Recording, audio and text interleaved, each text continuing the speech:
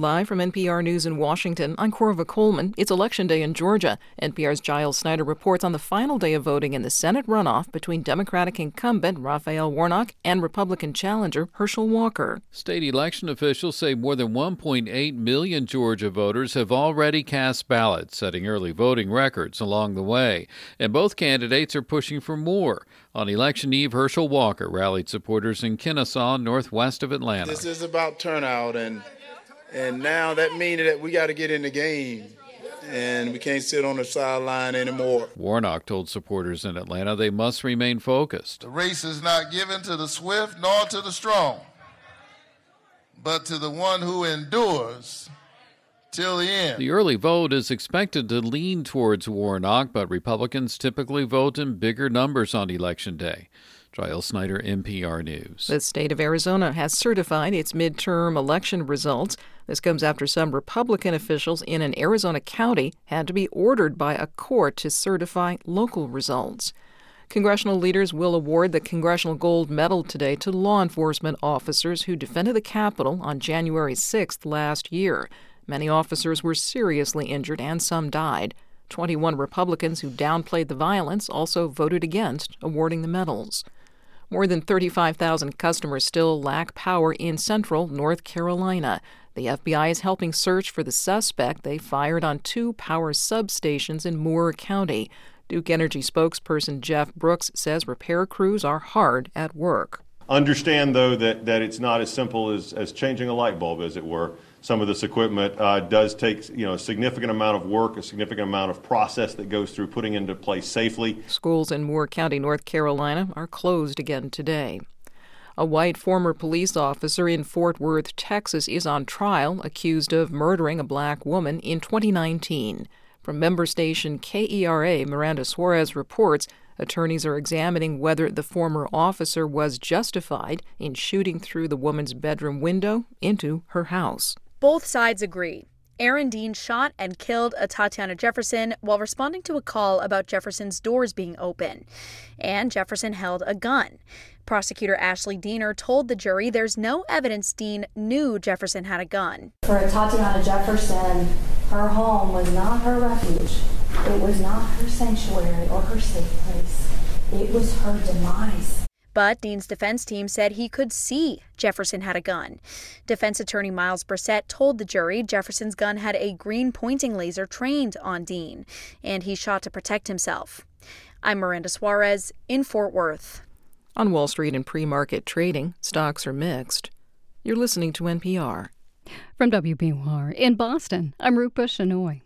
New England's electric grid operator says the power supply here should stay reliable this winter if the weather remains mild or moderate. But a long period of cold weather could present some issues.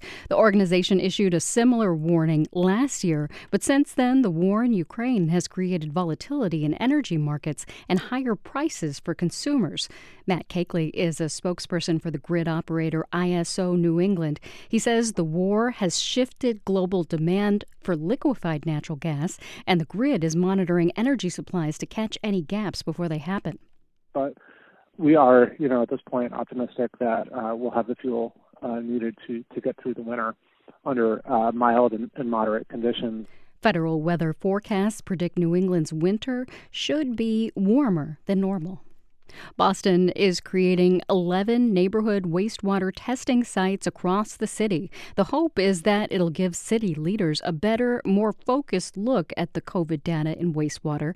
That data often predicts when case numbers will spike. Right now, Boston's data is gathered along with 22 other surrounding communities.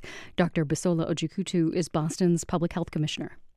So as evidenced by our current increase in viral concentration in local wastewater samples, increases in cases and increases in hospitalizations, I think that it's incredibly important. It's essential that we continue investment in this area. Nearly $4 million in federal funds will be used for the project. The updated wastewater testing may also be used to test for other viruses in the future. The state keeps collecting more in taxes than it expected. The Department of Revenue says it took in more than $2.38 billion last month. That's 10% more than was predicted for the month. So far, this fiscal year, collections are running nearly 6% ahead of expectations. The remains of a soldier from Malden who died during World War II have been identified 80 years after his death. The Pentagon says Army Private First Class Arthur Pierce died from a disease outbreak in a prisoner of war camp in the Philippines in 1942. He was buried there. His remains were identified through DNA analysis this year. The Pentagon says Pierce's remains will eventually be buried in Maine. It's 7:06.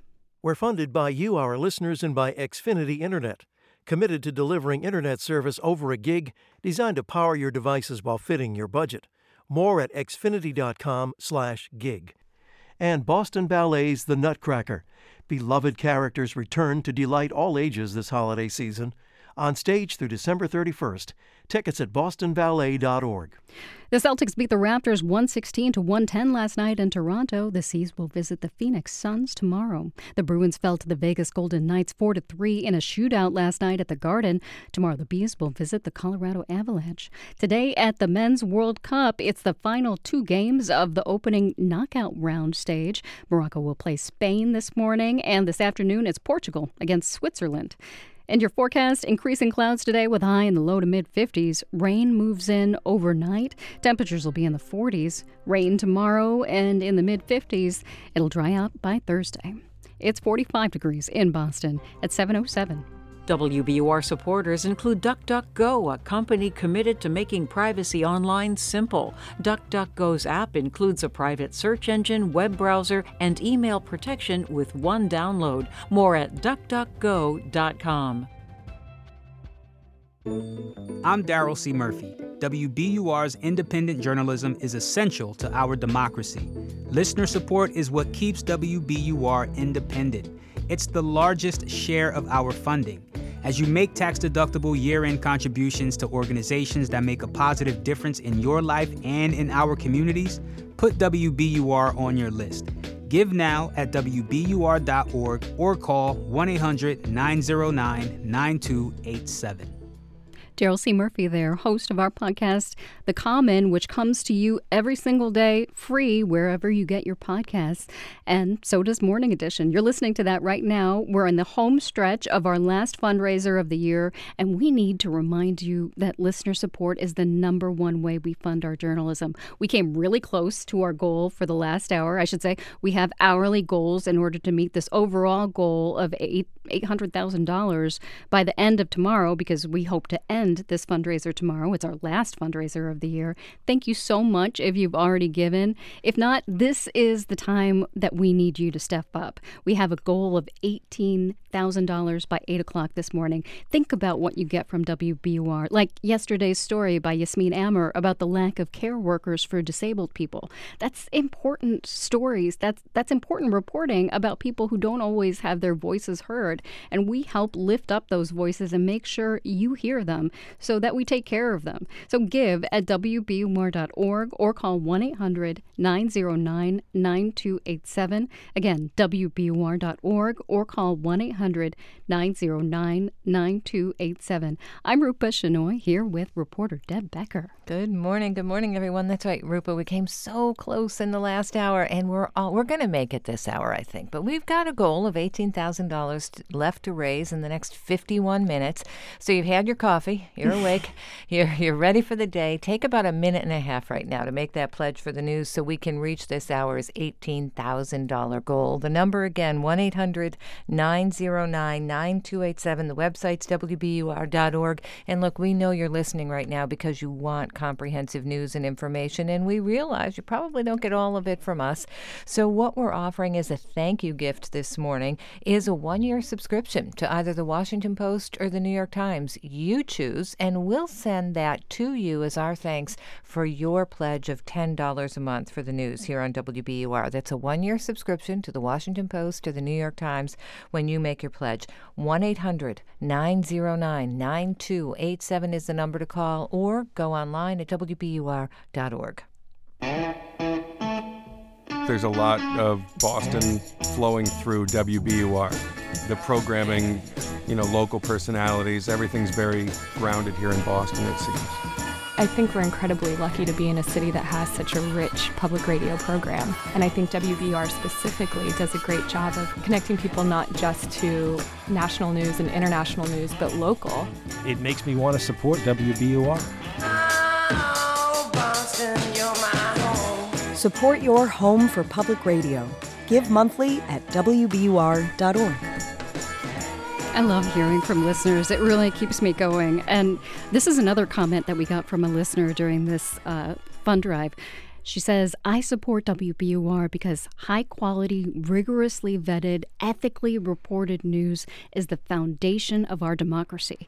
That's what we bring you every single morning. And there were so many words in that sentence that really demand so much attention and work every morning. There's a whole team here that makes sure that you hear the truth every morning and everything that you need to know. And you are showing that you know that because you're stepping up and giving. Our goal is already down to $7,000 and now we have $17,000 to go in the next 38 minutes. How's that? Yeah. 38 minutes. So what part of that can you do? Is it $10 a month or $20 a month, or maybe it's $500 or $1,000? We need to meet these hourly goals in order to meet our overall goal of $800,000. When we end this fundraiser tomorrow, we need that amount of money in order to be basically where we were last year at this time. So keep WBUR going at the high level you expect it to be at every single morning. Go to WBUR.org or call 1-800-909-9287. Think about who you depend on every single morning. Give at WBUR.org or call 1-800-909-9287. Help us meet our hourly goal so we meet our overall goal and keep coming back to you every single morning with what you need to know. And thank you so much if you've already given. We're funded by you, our listeners, and by Cambridge Trust, a private bank offering a full suite of custom financial solutions tailored to its clients. Their team provides private banking, wealth management, and commercial and innovation banking designed to power any ambition.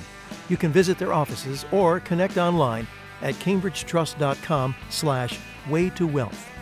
And the Museum of Science, it's time to talk about mental health. Join the conversation at Mental Health Mind Matters, a new groundbreaking exhibit. Tickets at MOS.org.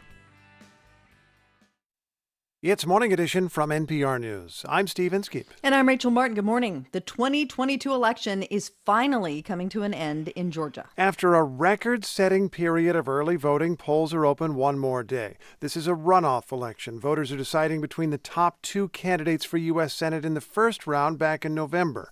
A victory for Senator Raphael Warnock just 2 years ago helped to give Democrats control of the Senate. And now Warnock faces a challenge from Herschel Walker, who wrote his football fame to the Republican nomination. WABE's Sam Gringlas has been covering this campaign for the last year. He is with us now from Atlanta. Hey, Sam, what a year. Hi, Rachel. Yes, it certainly has been.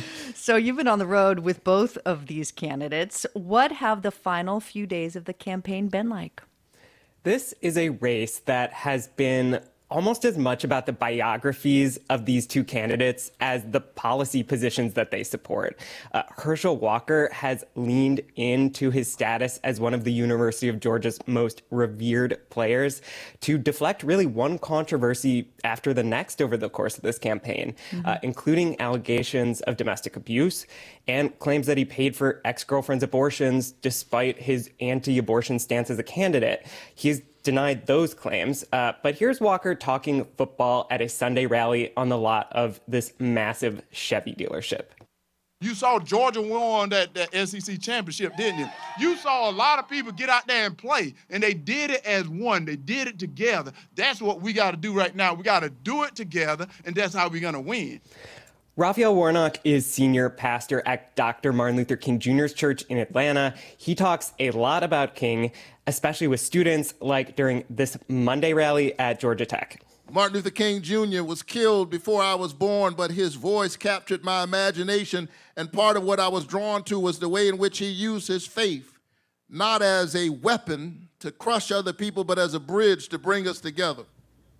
So you've got these two unique candidates that are each representative of these two really different and central institutions here in Georgia. Yeah. So almost $80 million has been spent on TV ads in this race in just the last month, which is crazy. Is that investment likely to get people to the polls? Well, it is very hard to turn on the TV right now without seeing basically back-to-back campaign ads for an entire commercial break. The reality is that this is a short runoff window, just 4 weeks, like you mentioned, and so you have got to educate voters really fast that they have to vote one more time. I will be watching the turnout strength for voters under 30 and black voters. Warnock's also been making appeals to voters who went for Republican Governor Brian Kemp in November but did not vote for Walker. Whether these groups turn out for Warnock will be really key. Walker needs to amp up turnout among the state's most conservative voters. The question is whether Republican turnout on Election Day can be robust enough to overcome Democrats' advantage in these early votes. So, Sam, Democrats are going to control the U.S. Senate no matter what happens tonight in this runoff. How is that changing the dynamic, if at all? Well, both campaigns are arguing that this one seat is really a big deal, even if it doesn't decide the balance of power. I have talked to a lot of voters at these stops, and I think part of why this race is still energizing people is the fact that who Georgia sends to the Senate is really a statement of the state's identity and its political trajectory. That is really pressing right now, given Georgia is becoming more purple and the country is wading through such a fraught political moment. WABE's Sam Gringlas in Atlanta. Thank you so much, Sam. Thank you, Rachel. Whoever opened fire on the power grid in North Carolina last weekend drove some people out of their homes. Nick Delacanal of our member station WFAE met some of them. A conference room at the Southern Pines Police Department has become a makeshift shelter here. Gail Clark says it's better than her house. You can't cook, you can't turn on your TV, you can't turn on a light. I don't want to take a shower because it's freezing cold in my house. Families at the shelter huddle around wall outlets, charging electronics as they warm themselves. Clark is the self-appointed caretaker. I brought some crackers and jelly and coffee cake, and I have cocoa. She said she considers herself lucky compared to others in the county. We had people here last night who were charging some kind of battery packs for their sister who's on some kind of heart-lung machine at home and isn't going to survive without power. Traffic lights remain dark across the county. Most gas stations are shut down. The local hospital is running on generators. At a news conference, Governor Roy Cooper said federal and state investigators are determined to uncover who carried out the attack. Regardless of motive, violence and sabotage will not be tolerated. A spokesman for the local utility company said most residents will have to wait until Wednesday or Thursday for power to be restored. For some, that could mean dangerously low temperatures ahead. Sedarius Quick doesn't want to spend another freezing night at home with his 1-year-old son. Last night, it kind of broke me because he got below temperature, below freezing, and I can't have my son out in the cold. Many people left the county to stay with family, friends, or at hotels. But he and his son hitched a ride to a different shelter. He's trying to buy a generator, if he can find one. I'm hoping that works out. That's what I'm hoping on. If all else fails, says Quick, they're back to the shelter. For NPR News, I'm Nick Delacanal in Southern Pines, North Carolina. The attacks on the power substations in North Carolina remind us how vulnerable the nation's critical infrastructure is. Our co-host, A. Martinez, talked with John Wellinghoff about what needs to be done to protect it. He's the former chairman of the Federal Energy Regulatory Commission. One of his roles is to regulate the interstate transmission of electricity. So, John, when we think of the United States and its power grid, I mean, what types of attacks is the power grid most vulnerable to?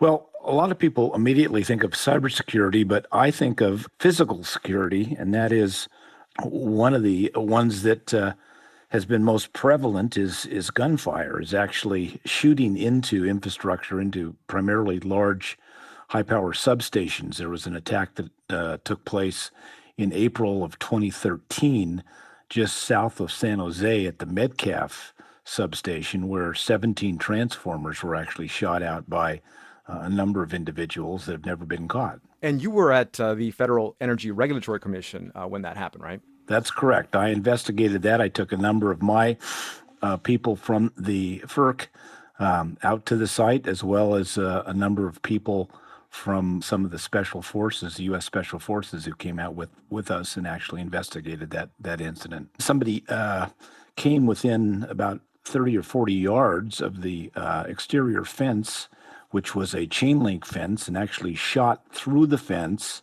over 100 times and hit 17 large high voltage transformers and knocked those transformers out. John, it seems like that would be an easy fix. Either make it harder to get close to it or provide some kind of barrier between those the equipment and anything else. Well, absolutely. I mean, it's not expensive. It's not complicated. It's not highly technical.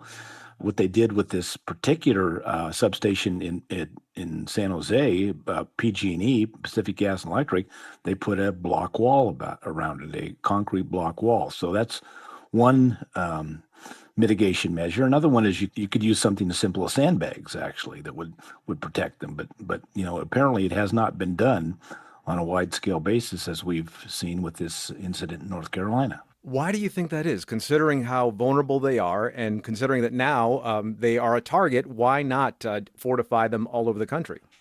Well, there have been regulations put in place since I left FERC and made this issue public, and FERC has put in physical security standards that are supposed to be implemented and supposed to be overseen and enforced. And so, the issue is discussion has to go on with the federal government, with these federal agencies, with Homeland Security, and also with the states as to why they haven't done more. Because, in fact, it is a relatively simple thing to do, and it's something that we should do immediately, given that we are now seeing these incidents happen, and they seem to be happening with increasing frequency. These transformers are in the hands of private corporations, of monopolies.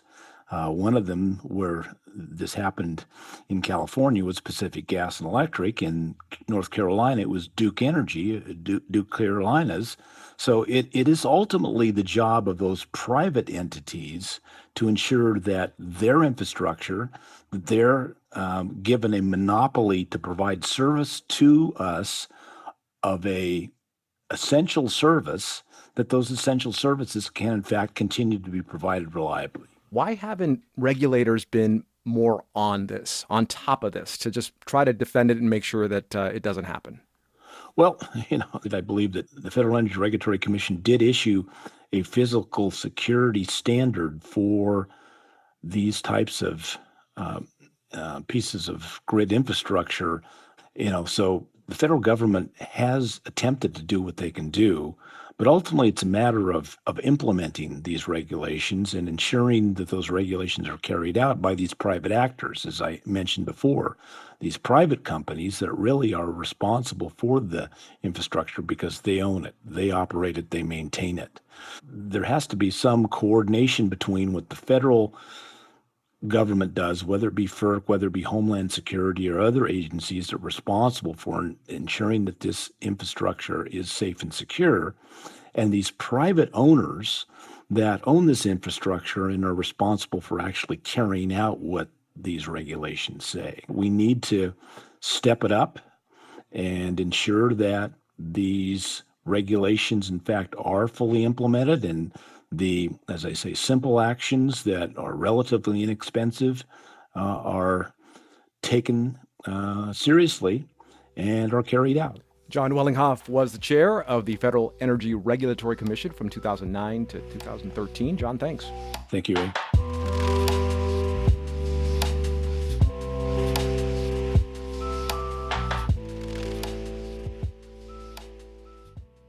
This is NPR News. We're funded by you, our listeners, and by UMass Chan Medical School. Proud to be named one of Boston Globe's top places to work. Learn more at umassmed.edu/globe. Direct Tire and Auto Service, a dealer alternative, your local mechanic and tire dealer serving Newton, Watertown, and the surrounding communities. DirectTire.com. And Live Nation. See Dispatch's Chadwick Stokes and his band, the Pintos, at the House of Blues on December 10th with support from the Righteous Babes. LiveNation.com. Hey there, it's Tamara Keith from NPR. I thrive on deadlines. I don't think I'd get anything done without them. Just ask my editor. If you're the same way, I'm here to help you out with a little nudge to get something important done. I'm going to give you a deadline for donating to this station. You can knock it out in 5 minutes, I swear. Start a timer. Your deadline is now. Here's how to give. Go to WBUR.org or call 1-800-909-9287, please, and thank you. I am Rupa Shenoy here with Deb Becker. We're in our last stretch of our last fundraiser of the year. It ends tomorrow. We're trying to raise every hour what we need in order to make an overall goal of $800,000. And our goal this hour was $17,000. We're already down to $16,000. So we have 34 minutes to make that goal. We're asking you to give $10, $20, $30 a month, whatever you can give, whatever's right for you to help us produce the deep journalism that is the lifeblood of our city and our region. Think about what you get every morning when you listen here on WBUR and give at WBUR.org or call 1-800-909-9287. 1-800-909-9287. You know, Tamara Keith said we're giving you a little nudge. We're giving you a little deadline here. Tomorrow's the deadline. The fundraiser ends tomorrow, and we need it to end successfully because really this money that you give to WBUR helps pay to keep us editorially independent and really brings you high-quality journalism every single day. That's what we're asking you to make a donation for today because this is where our money comes from. It's really that simple. So if you haven't had a chance yet, how about now before the fundraiser ends tomorrow? And how about this hour where we've got $16,000 left to raise in the next 33 minutes? So we'll be on track during this hour of fundraising so we can end successfully tomorrow. We know we can't do it all in an hour tomorrow. We know that we need time and we need you to take the time to make that pledge. So we're asking you to do it today. We have a terrific thank you gift as well because we know that you get your information from a variety of sources, so we can help you out by giving you a 1-year subscription to either the Washington Post or the New York Times, your choice, for your gift of $10 a month to WBUR. So call right now, make that pledge, perhaps get a subscription to the Washington Post or the New York Times, but really what you're getting is the satisfaction of knowing that you help pay for something that really enriches your life. And we've asked a lot of listeners about that. Let's listen. Listening to WBUR really gives me a precise understanding of what's going on in a very short amount of time. I get a little smarter every time I listen, and I learn all types of different information. It's the sort of programming that helps me understand myself and helps me understand the world around me better. I want to be able to participate in conversations and really contribute to what's going on around me and in the world, and just to be conscious about what's happening in my life. It's just an opportunity to learn about so many different subjects, learn about different places in the world that I never would otherwise have been exposed to. For all the ways WBUR enriches your life, give monthly at WBUR.org. People really connect to WBUR in very personal ways. This is another comment we got within the last few days by someone who contributed. She says, my mother listened to WBUR all day for many years. I could only listen on evenings and weekends. Now that I'm retired, I can also listen all day, every year, every day. WBUR has kept me informed and sane during the turbulent past years. Thank you. That is what we do for that contributor, and thank you so much for contributing. But we know that we're there for you every single morning. You know that you turn to us for reliable news. That's why you're listening right now. And what you're listening to right now was made possible because of listeners who gave before. So if you've never given money to WBUR, consider making your first contribution today. We're raising $800,000 this fundraiser, and we're raising about the same amount of money that we tried to raise last year to keep our budgets even year over year. So make sure everything you're getting from us keeps coming your way and keeps coming to your community. Now is the moment to join the listeners that make WBUR possible. Go to WBUR.org or call 1-800-909-9287, and thank you. Support for NPR comes from this station And from Focus Features, presenting Spoiler Alert, starring Jim Parsons, Ben Aldridge, and Sally Field. Based on the memoir, His Life Story Became a Love Story, directed by Michael Showalter, in select theaters everywhere Friday. From DuckDuckGo, a company committed to making privacy online simple. DuckDuckGo's app includes a private search engine, web browser, and email protection with one download. More at duckduckgo.com. And from Bed Bath & Beyond, with storage products too, featuring a curated selection of brands like Dyson, KitchenAid, and UGG. More at bedbathandbeyond.com. This is NPR. Live from NPR News in Washington, I'm Dave Mattingly. This is Election Day in Georgia, where voters are deciding a Senate runoff. Democratic incumbent Raphael Warnock is facing Republican Herschel Walker. NPR's Giles Snyder says neither received more than 50% of the vote needed to win in November. State election officials say more than 1.8 million Georgia voters have already cast ballots, setting early voting records along the way, and both candidates spent the eve of the election pushing for more. The early vote is expected to lean towards Warnock, but Republicans typically vote in bigger numbers on Election Day. A win by Warnock would give Senate Democrats a 51-49 advantage. Beginning in January, Republicans will control the House in the next Congress. Elections officials in Arizona have certified the results of the November midterm elections in that state. Several counties controlled by Republicans delayed certification despite a lack of evidence of any problems with the vote count. Outgoing Governor Doug Ducey is among those who signed off on the results. This is a responsibility I do not take lightly. It's one that recognizes the votes cast by the citizens of our great state. Republican Carrie Lake is expected to file a lawsuit challenging her loss in the governor's race to Democrat Katie Hobbs. This is NPR News from Washington. From WBUR in Boston, I'm Rupa Shenoy. A Massachusetts man who spent 35 years in prison on a wrongful murder conviction is suing the town of Milford and its police department. Gary Sifazari was convicted of killing his great-aunt in 1984. He was exonerated by DNA evidence in 2019. The lawsuit claims Milford police investigators pressured a witness to give false statements tying Sifazari to the crime. More than 200 Lowell residents forced out of their homes by a massive water main break and flood last week may soon return home. City Councilor Paul Rathayem said the city yesterday approved the Lowell Housing Authority's request to restore electricity to the large public housing complex that flooded. Its residents are mostly seniors and people with disabilities.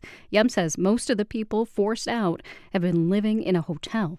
The city have done tremendous work in helping finding a temporary home for these residents, and they have taken good care of. Their pets are safe. They get food. They get a nice warm bed to sleep in. The city has set up a fund to help people displaced by the flood.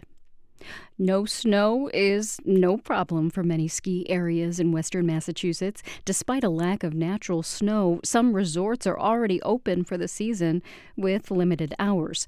Adam Frenier reports they're hoping for some help from Mother Nature to reach full capacity.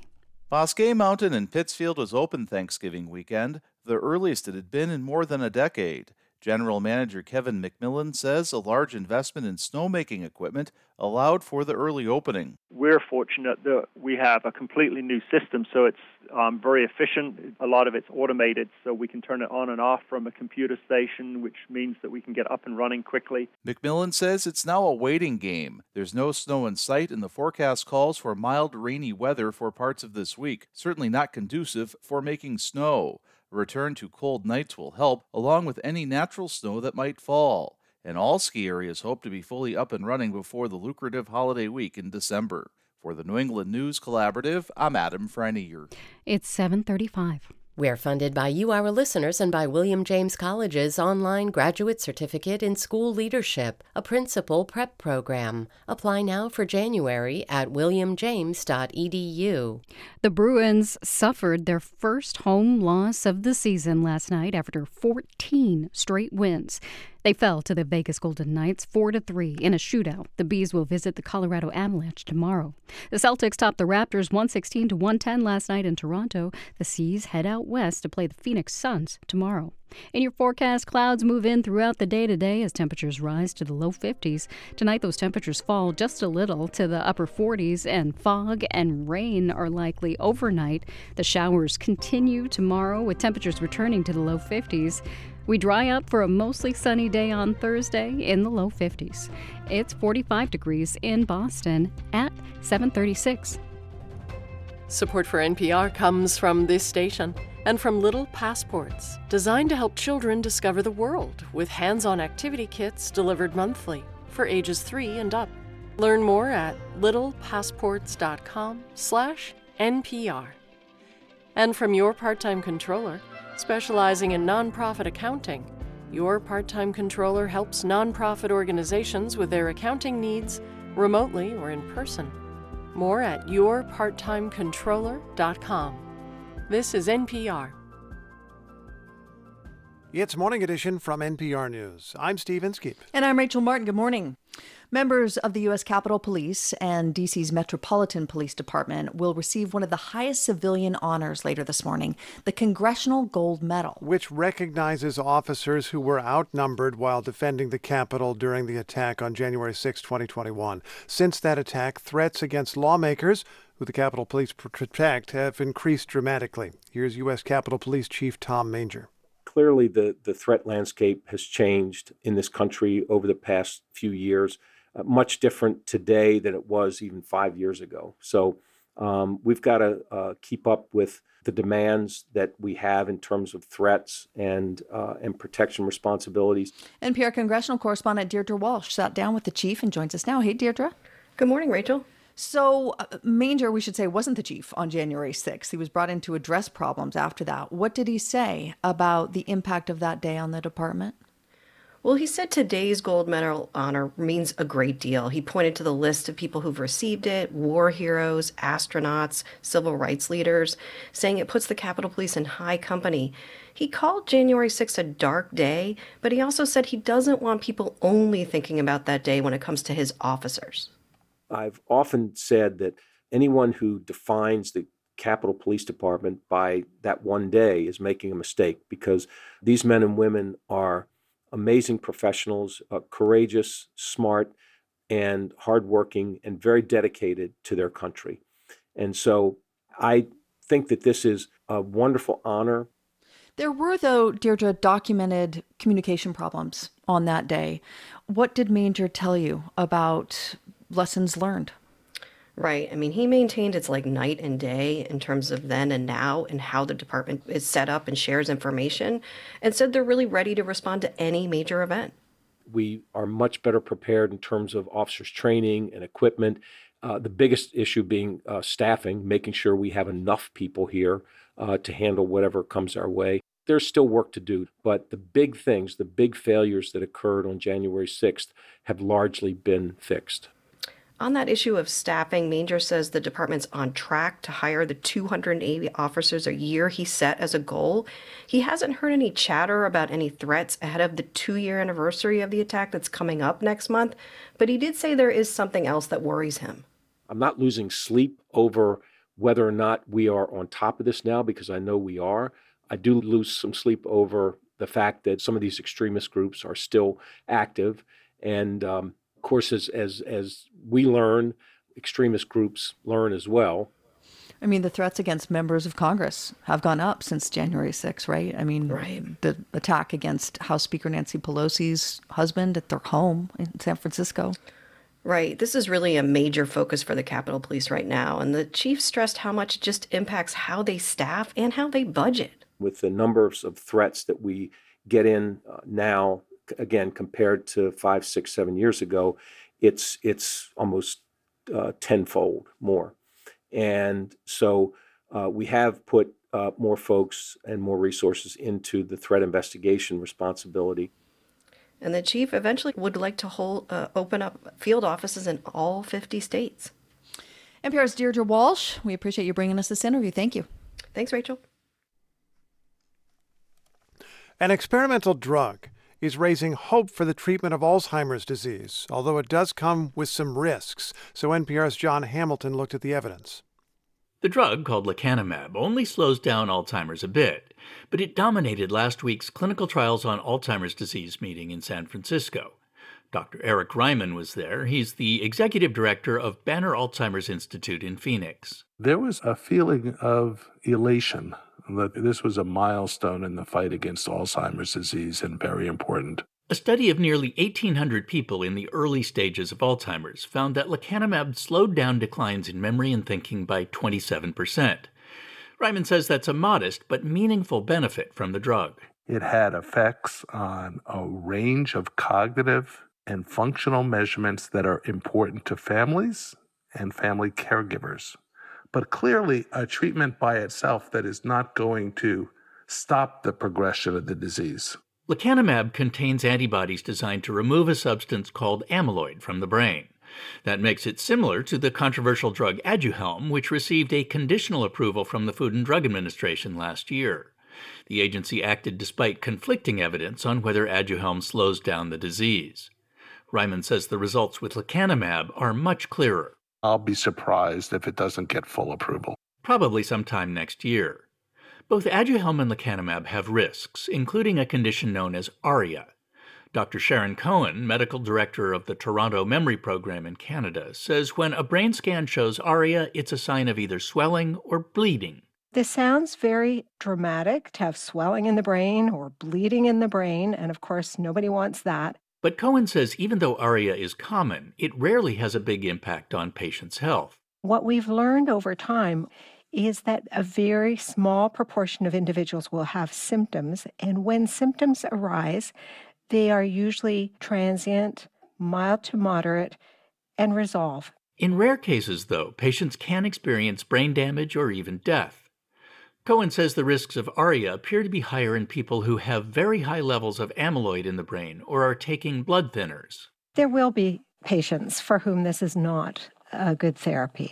Lecanemab and other drugs that remove amyloid have another side effect that is more mysterious. They seem to cause the brain to shrink. And that concerns Dr. Madhav Tambasetti, a neurologist at the National Institute on Aging, a part of the National Institutes of Health. What is a little worrying to me is that these drugs might be worsening the degenerative process that is associated with disease progression. Alzheimer's itself causes the brain to shrink, a sign that neurons are dying. So Tambasetti, whose views are independent of the NIH, expected Alzheimer's drugs to limit shrinkage rather than accelerate it. It's incumbent upon drug developers and researchers to try and prove that these changes are benign and do not represent a significant adverse event. Dr. Risa Sperling directs the Center for Alzheimer's Research and Treatment at Brigham and Women's Hospital in Boston.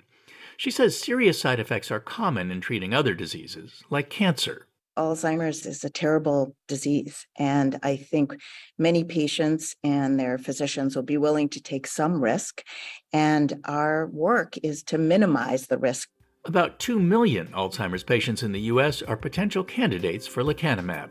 John Hamilton, NPR News.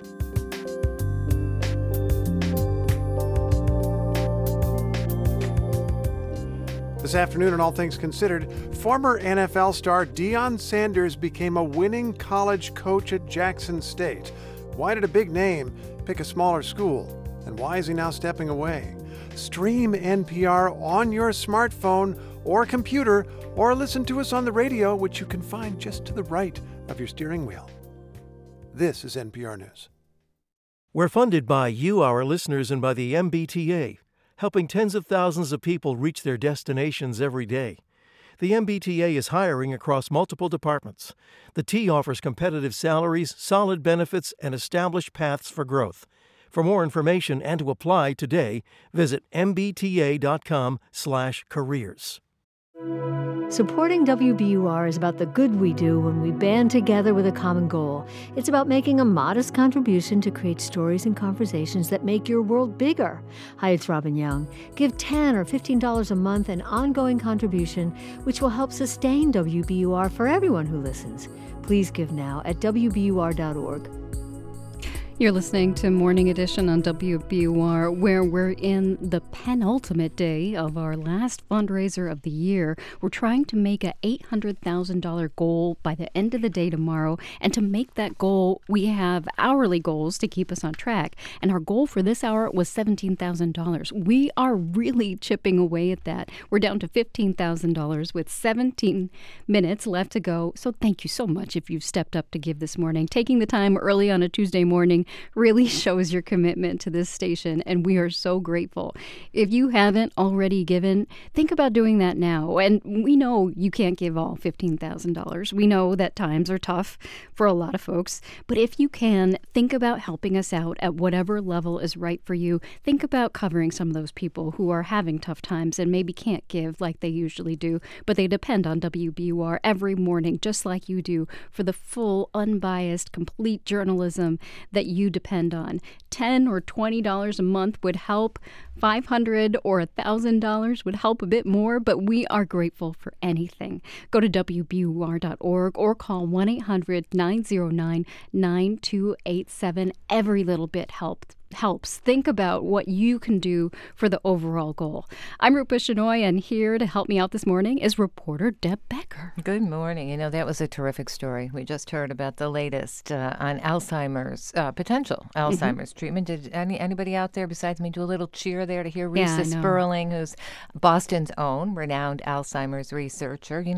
And this is just one small example of the kind of information you get from WBUR every day. We're bringing you big stories about big scientific breakthroughs. We're bringing you stories about what's going on around the globe, what's happening in Ukraine, what's happening in China. How about that shipwreck on Nantucket, right? And the latest weather. It's all here for you. It's comprehensive news and information, and this is how we get the money to pay for it, so we can stay here and bring this to you. So we're here, we're on your phone, we're on your radio, we're on your computer.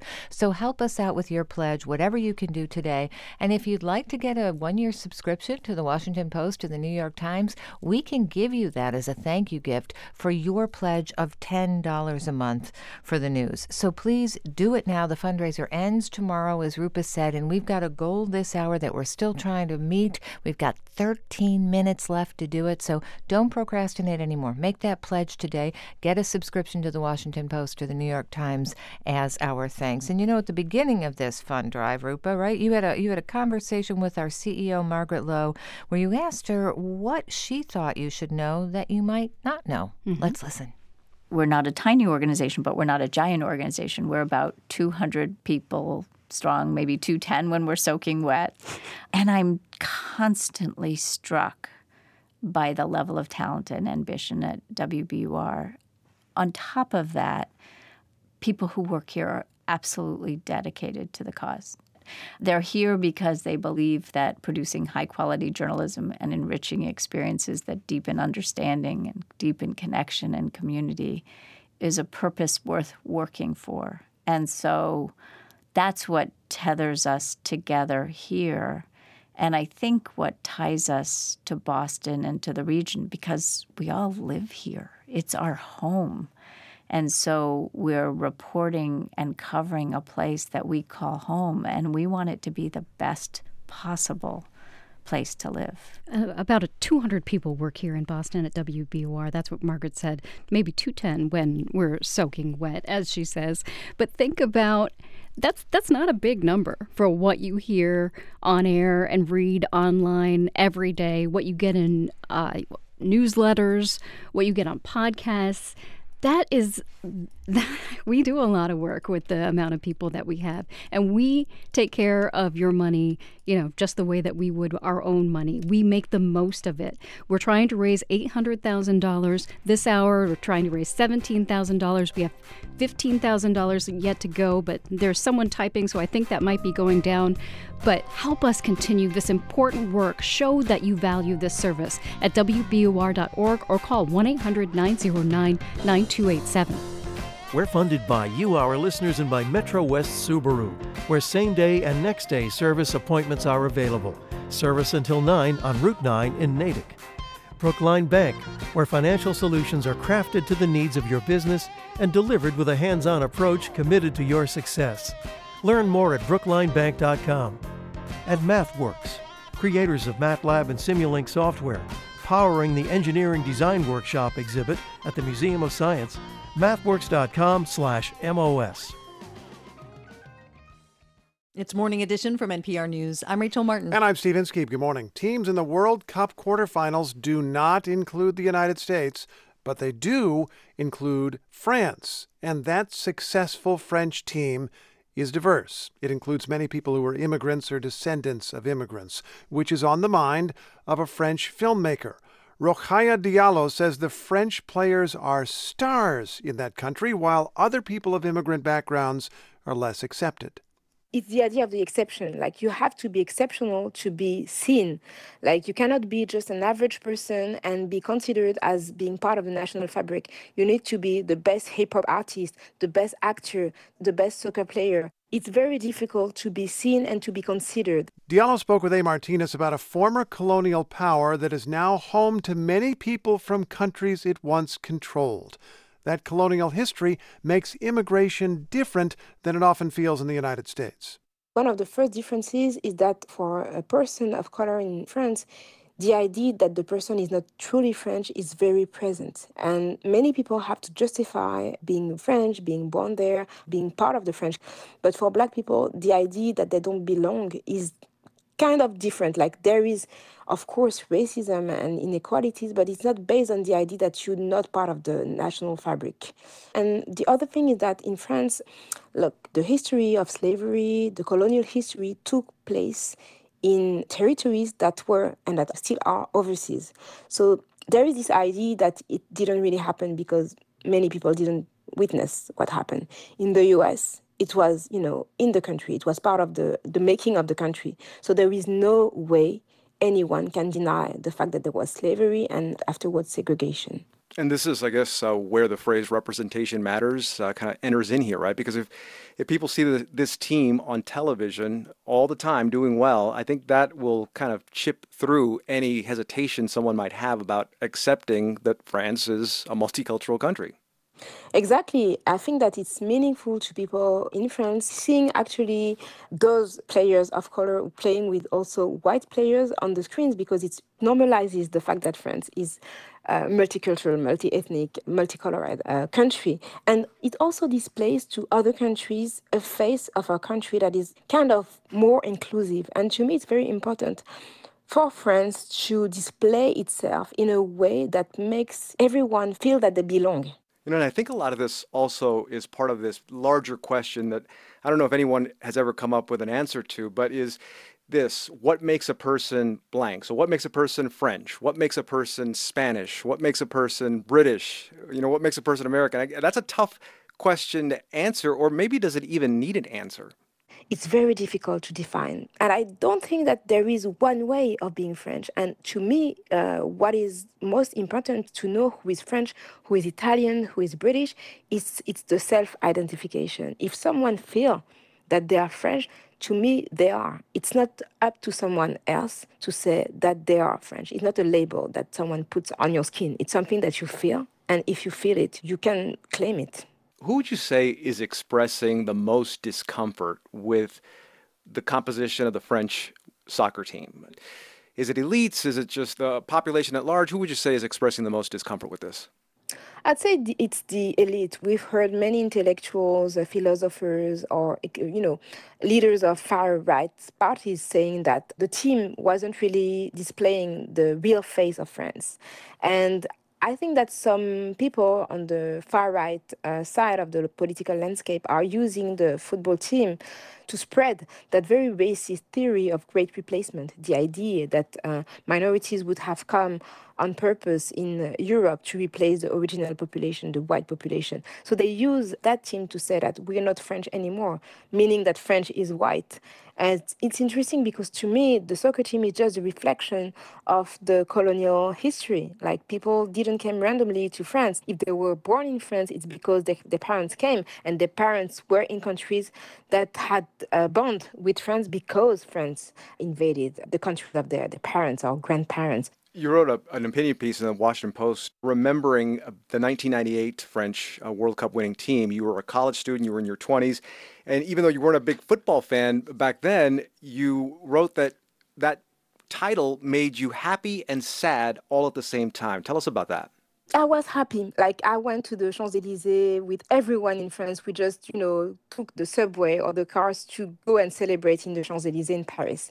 But at the same time, being raised in Paris, in a very multicultural part of Paris, I was sad to see people discovering us on TV and at the occasion of the winning of a World Cup. To me, it was like, okay, so we did not exist for many people in France until some people who look like us won a World Cup. And it made me sad because I was like, okay, it takes so much to be recognized, to be accepted, to be celebrated as, a French of color.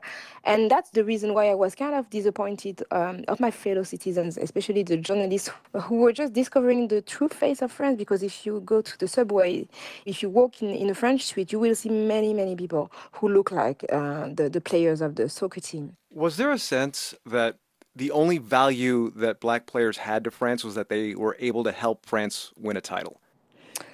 Black athletes are seen as, being a source of muscle, but not really people who would be into strategy. And to me, it's something that is very narrow. It's a narrowing way of seeing them and of, celebrating them. What are your hopes for better acceptance of football players of different backgrounds in France? I think that the acceptance now is way better than it was like a decade ago.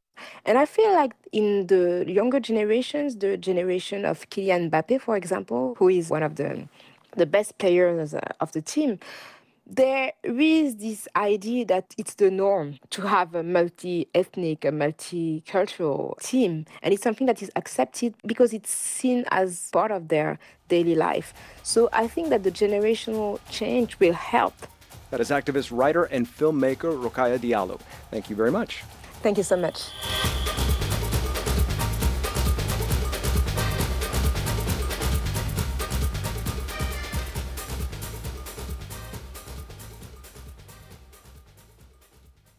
This is NPR News. WBUR supporters include Eversource. Eversource knows the role energy plays in life for you and your family. And because of that understanding, in times like these, they offer plans that can help this winter. To see if you qualify, you can visit eversource.com. I'm Lakshmi Singh from NPR. It has been a long year full of major news stories. The Supreme Court has eliminated the constitutional right to an abortion. The January 6th committee has begun to lay out what it has learned about this morning as Ukrainians face down the reality of a Russian invasion. Britain's longest-serving monarch has died at the age of 96. But there were also stories of resilience, discovery, and hope. The CDC has now signed off on COVID-19 vaccinations for infants, toddlers, The James Webb Telescope caught those images of ancient history, billions of Only one major theater out of nearly 500 across the country has gone out of business. Humanity has changed the orbit of a planetary body. The NPR network is here for you, and it takes all of us to make this coverage possible. Donate to the station today, and thank you. You're listening to Morning Edition on WBUR where we're in the second to last day of our last fundraiser of the year. We have a goal of $17,000 to raise for this hour to meet our overall goal of $800,000 by the end of the fundraiser at the end of the day tomorrow. We have already knocked it down by several $1,000s, and thank you so much if you've already given. We are so grateful. We have about 5 minutes, okay, maybe less than that, maybe about 3 minutes to go to meet our goal for this hour, and it is down to $13,000. So please give at WBUR.org or call 1-800-909-9287. We need to meet these hourly goals in order to make sure that we meet the overall goal, and we have a budget about the same as last year. So we just want to keep bringing you what we've been bringing you. So please give at WBUR.org or call 1-800-909-9287. We get it. Mornings are busy, right? You've got a lot to do. You're getting out the door for the day, and we completely understand. But this is it. This fundraiser ends tomorrow, so we need to raise the money that's required to continue to operate a high-quality news organization, media outlet, journalism institution for you. So we're asking you to just take 2 minutes right now. We get it. We know there's a lot going on. It's holiday time, and everybody's trying to wrap up the year. But, as you reflect on the past year, think about the organizations that matter to you, and please make a tax-deductible donation to WBUR today. Help us end this fundraiser successfully tomorrow. We have a terrific thank you gift because we know that most of you are getting your news and information from a variety of sources. So if you'd like a one-year subscription to the Washington Post or the New York Times, we'll be able to send you that, your choice, for your pledge of $10 a month for the news. Here's the number to call. It's 1-800-909-9287. The website where you can pledge is WBUR.org. And maybe you're thinking about gifts right now, gifts to your family members. Think about this as a gift to your community. This is how you enrich the world for the people who are around you every single day. This makes sure that they keep getting the reliable information, complete, accurate, unbiased journalism that all they have to do every morning is turn on the radio, go to the app, go online. WBUR gives you clarity, civility, calm, and that's what you need. That's what I need in the morning, so I'm pretty sure that's what you need in the morning, even as we tangle with some of the toughest issues of our lifetime, from climate change to income inequality. That's all right here at WBUR. We replace the noise with facts and show that you value that, because we can't do it without you. Give at WBUR.org or call 1-800-909-9287, and thank you. Support for NPR comes from this station and from Total Wine & More, where shoppers can explore over 8,000 wines, 2,500 beers, and 4,500 spirits. More at TotalWine.com. Spirits not available in Virginia or North Carolina. And from Fisher Investments. Fisher Investments' team of specialists tailor portfolios to each client's long-term goals. Learn more at FisherInvestments.com. Investments in securities involve the risk of loss. This is NPR. I'm On Point executive producer Jonathan Dyer, and this is 90.9 WBUR FM Boston, 92.7 WBUA Tisbury, and 89.1 WBUH Brewster. Listen anytime with our app or at WBUR.org. WBUR, Boston's NPR news station. Live from NPR News in Washington, I'm Corva Coleman. Today is the last day to vote in Georgia in the U.S. Senate runoff election. Voters will decide who will earn a 6-year term in the U.S. Senate, Democratic incumbent Raphael Warnock or Republican challenger Herschel Walker. From member station WABE, Sam Greenglass has more. This Senate race will be the latest barometer of Georgia's status as a purple state. One factor will be the 200,000 voters who supported Republican Governor Brian Kemp in November, but did not vote for Walker. Will those voters return to the polls for Warnock, stay away, or come back to the GOP? Young voters and black voters, along with other minority groups, will also play a pivotal role. At least 22,000 voters under 30 who did not vote in November cast early ballots. Black voters account for nearly 32% of the early vote. One question is whether promising early vote numbers for Democrats will hold up against potentially heavier GOP turnout on Election Day.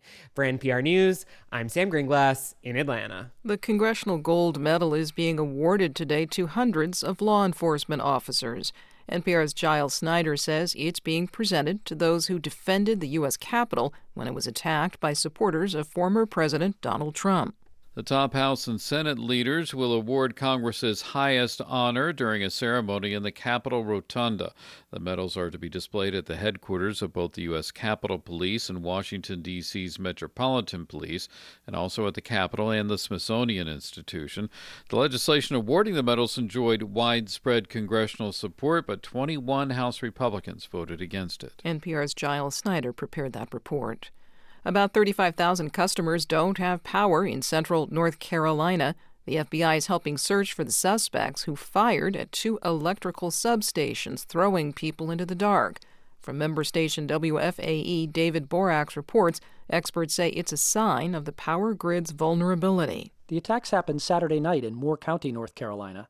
The county sheriff says whoever shot at the substations appeared to know what they were doing. About 45,000 customers initially lost power, making it one of the most serious physical attacks on the power grid in recent U.S. history. Independent grid security researcher Michael Mabey says most substations like this are surrounded by only a chain-link fence. The physical attack, to be honest with you, is the threat that I'm the most concerned about because these transformer stations are such soft targets. Nobody has claimed responsibility for the attack. For NPR News, I'm David Borax in Charlotte. The suspect accused of attacking a gay nightclub last month in Colorado will appear in court today in Colorado Springs. Anderson Aldrich will learn what charges will be filed in the case. The suspect is accused of killing 5 people with an assault-style rifle and wounding 17 others. You're listening to NPR News. From WBUR in Boston, I'm Rupa Shenoy. With COVID infections back on the rise, the city of Boston is ramping up its wastewater testing. WBUR's Samantha Kutsia reports. The 11 new testing sites across the city will give a better idea of infection trends locally. Right now, Boston's information is gathered along with 22 other surrounding communities. Dr. Pisola Ojikutu is Boston's public health commissioner. She calls the nearly $4 million in federal funds being used for this project an essential investment. One of our most important investments is in wastewater surveillance. As COVID testing has decreased significantly across the city, we need to understand transmission and spread within our communities.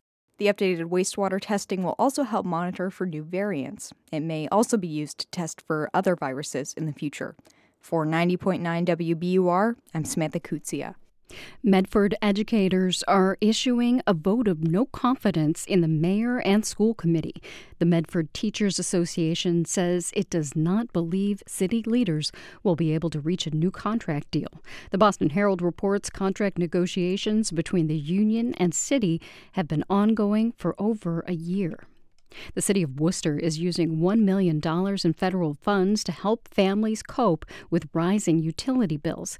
The money will go to an existing fuel assistance program in the city. That program will help pay heating bills incurred from the start of November to the end of April. The town of Hull is trying to figure out whether to take down its wind turbine. The 164-foot-tall turbine has not worked in more than a year. The town manager tells the Boston Globe that it needs more than $1.5 million in repairs, and the parts are no longer being manufactured. Town leaders say if the turbine comes down, they are committed to finding a new sustainable energy source. It's 8:08. We're funded by you, our listeners, and by New England Innovation Academy, preparing students through innovation, entrepreneurship, and human-centered design. Tour Day, December 10th, neiacademy.org. And LabShares Newton with state-of-the-art BL2 lab space that frees up biotechs to focus on innovative treatments for difficult diseases. LabShares.com. The Celtics beat the Raptors 116-110 last night in Toronto. The Seas will visit the Phoenix Suns tomorrow. The Bruins' home winning streak ended at 14 last night. They lost to the Vegas Golden Knights 4-3 in a shootout. The Bees will visit the Colorado Avalanche tomorrow. And in your forecast, increasing clouds today with a high in the low to mid-50s. Rain moves in overnight. Temperatures will be in the 40s. Rain tomorrow, and in the mid-50s. It'll dry out by Thursday. Right now it's 46 degrees in Boston at 8:09. WBUR supporters include BritBox, for lovers of British TV, offering a varied selection of British mysteries, dramas, comedies, and other programming. Gift subscriptions available at BritBox.com/gifting. Supporting WBUR is about the good we do when we band together with a common goal. It's about giving a modest contribution that creates journalism that helps thinking people think harder. I'm Meghna Chakrabarty. Now is the time to make your tax-deductible year-end contribution to WBUR, including a gift of stock. Give at WBUR.org or call 1-800-909-9287. You're listening to Morning Edition on WBUR, and if you've just woken up, we know you have a lot going on to get ready for the day, but we are in the second to last day of our last fundraiser of the year, And we need your help. We have hourly goals in order to make our overall goal of $800,000 by the end of the day tomorrow. And our goal for this hour is $18,000 by 9 o'clock. And so with just a few hours of fundraising left today and tomorrow, we need to meet all of our goals. But we did fall short in the last hour, so we're asking you to give right now. We can't do this without your help. Please give at WBUR.org or call 1-800-909-9287. I'm Rupa Shenoy here this morning with reporter Deb Becker. Good morning, and good morning, everyone. Yeah, it's a little disheartening. You know, we fell a little short in the last hour, but here's the thing. Each hour's goal is particularly important right now because, as Rupa said, this fundraiser ends tomorrow. So it's really, really important for us to reach each hour's goal so we can have an overall successful fund drive when we wrap it tomorrow.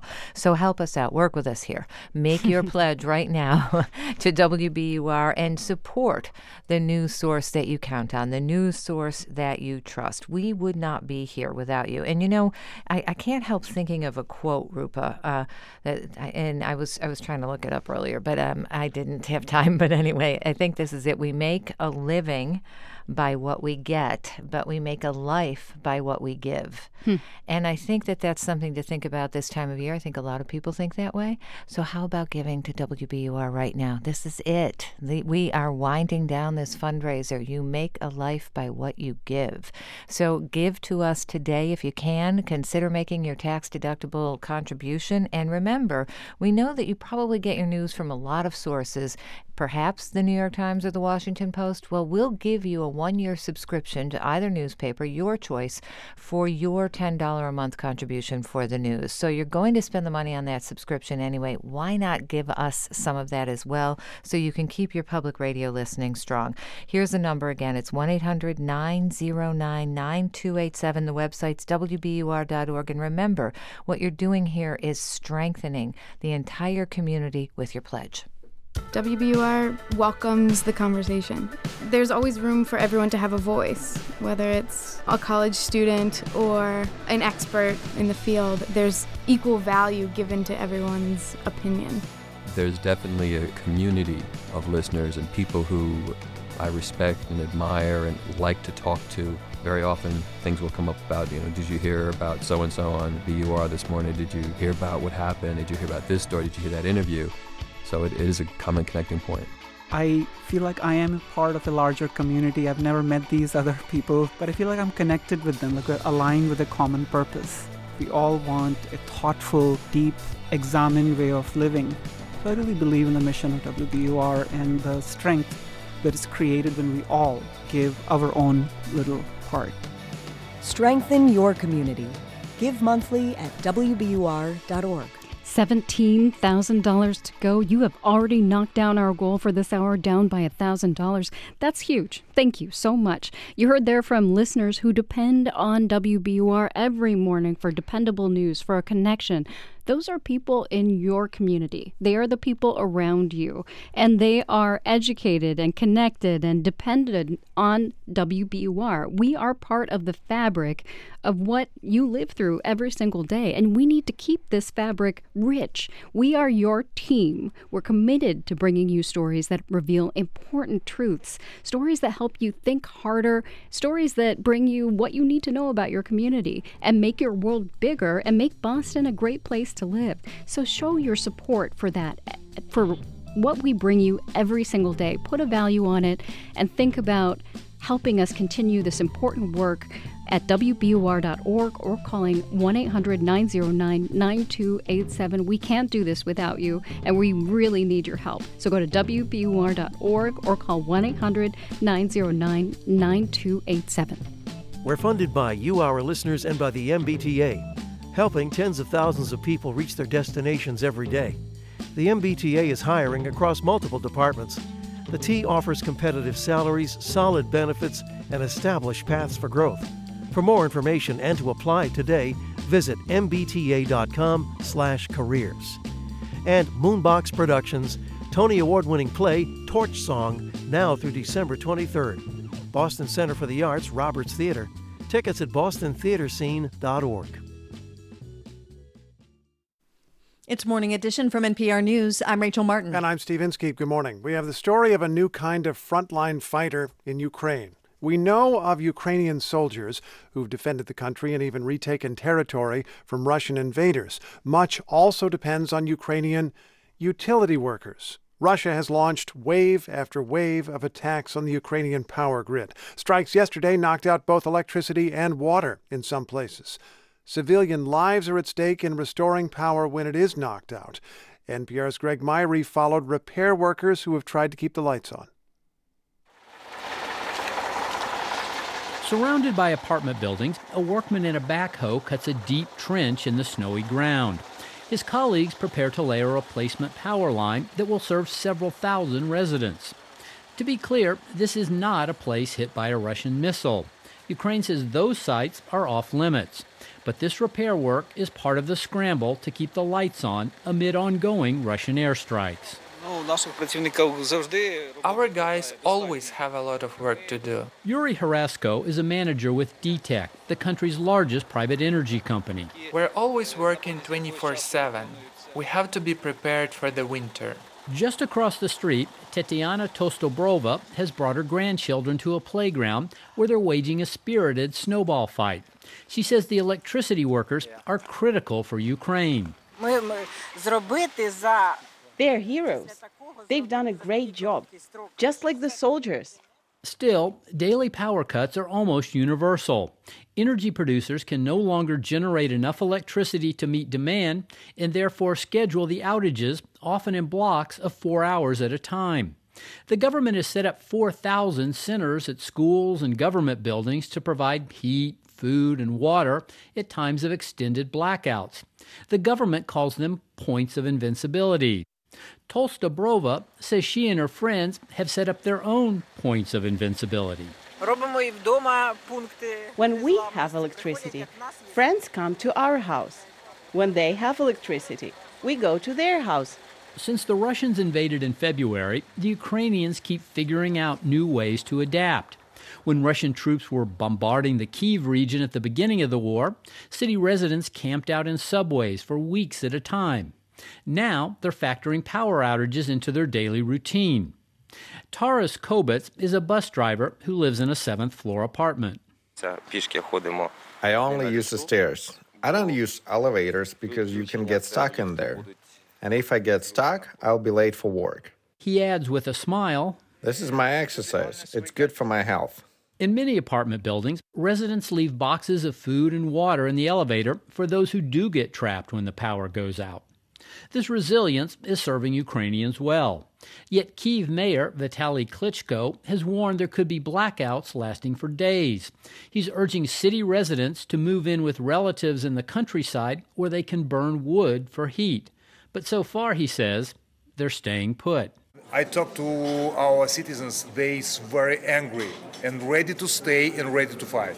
Russian troops have been losing ground on the battlefield, but Russia is betting it can break Ukrainian resolve by making life for civilians unbearable this winter.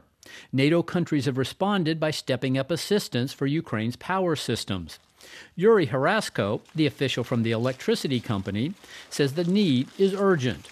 It is getting hard to find equipment, especially those that deal with high voltage lines. Like most Ukrainians, his own home receives multiple power cuts that often add up to 12 hours a day. But he adds, we will survive this winter and we will win the war. Greg Myrie, NPR News, Kyiv. South Africa's President Cyril Ramaphosa will find out in coming days if he will face an impeachment hearing. An independent panel commissioned by Parliament issued a report last week that said Ramaphosa may have broken anti-corruption laws by allegedly covering up the theft of a large amount of cash that was stuffed into a sofa at his farm. His party, the ruling African National Congress, will block any efforts to impeach Ramaphosa. Kate Bartlett reports from Johannesburg.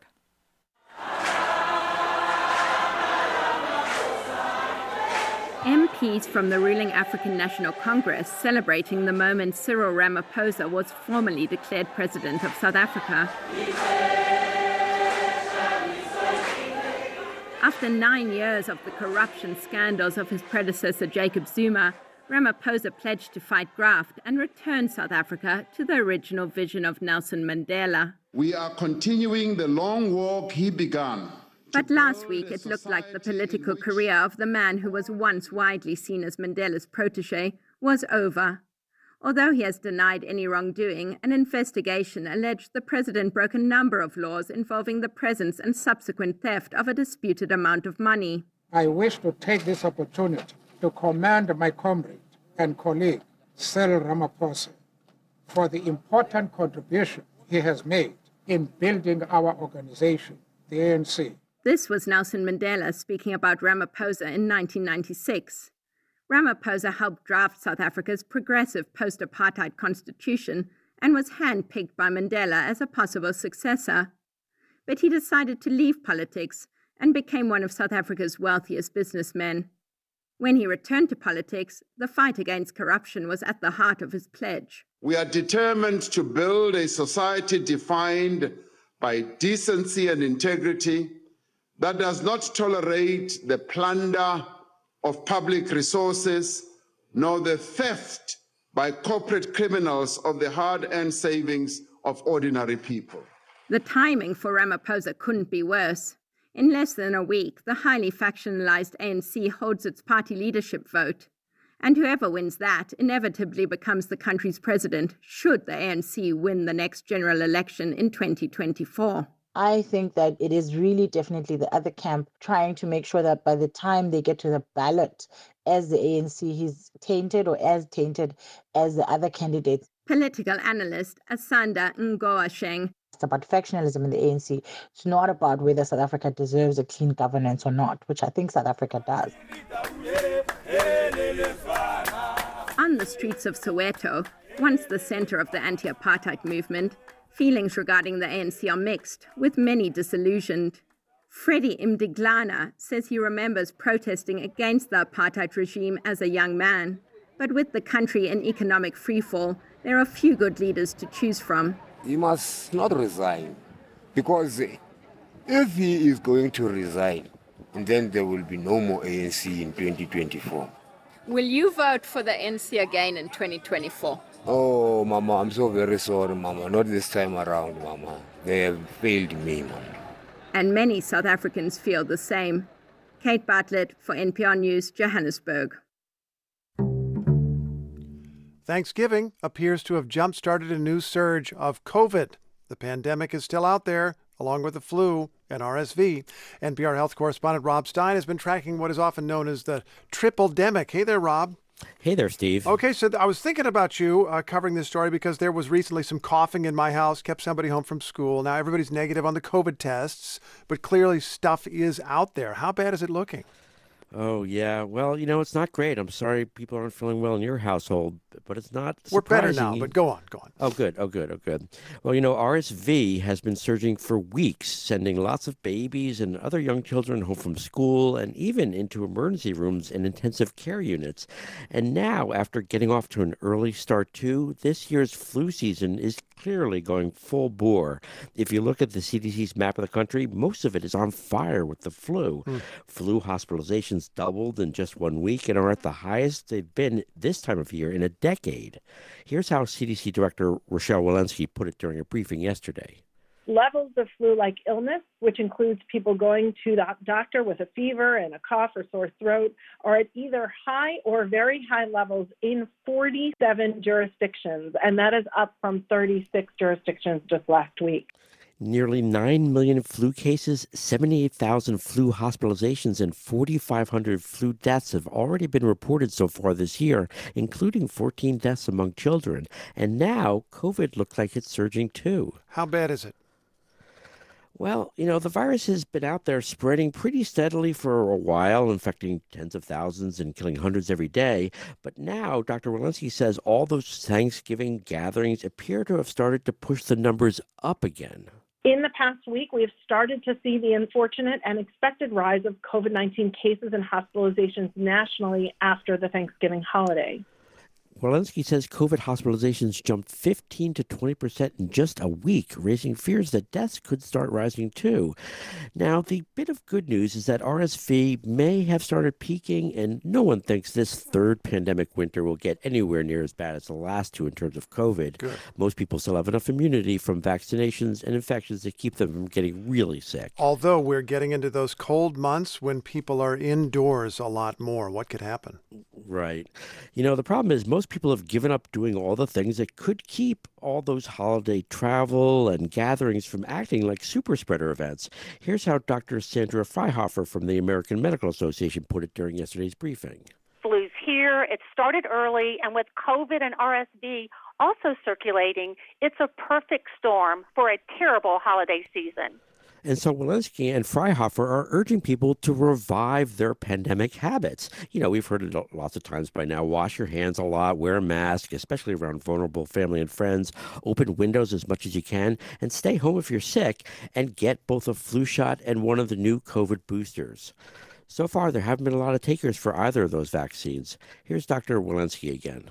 As we approach the holiday season, togetherness, family, community, and connection are truly now more important than ever. To achieve all of those things in good health, it's critical we all take the steps to protect both ourselves and our loved ones. And enjoy the holidays without making ourselves or those around us sick. Open window. There's still things people can do. Rob, thanks. Sure thing, Steve. NPR health correspondent Rob Stein. This is NPR News.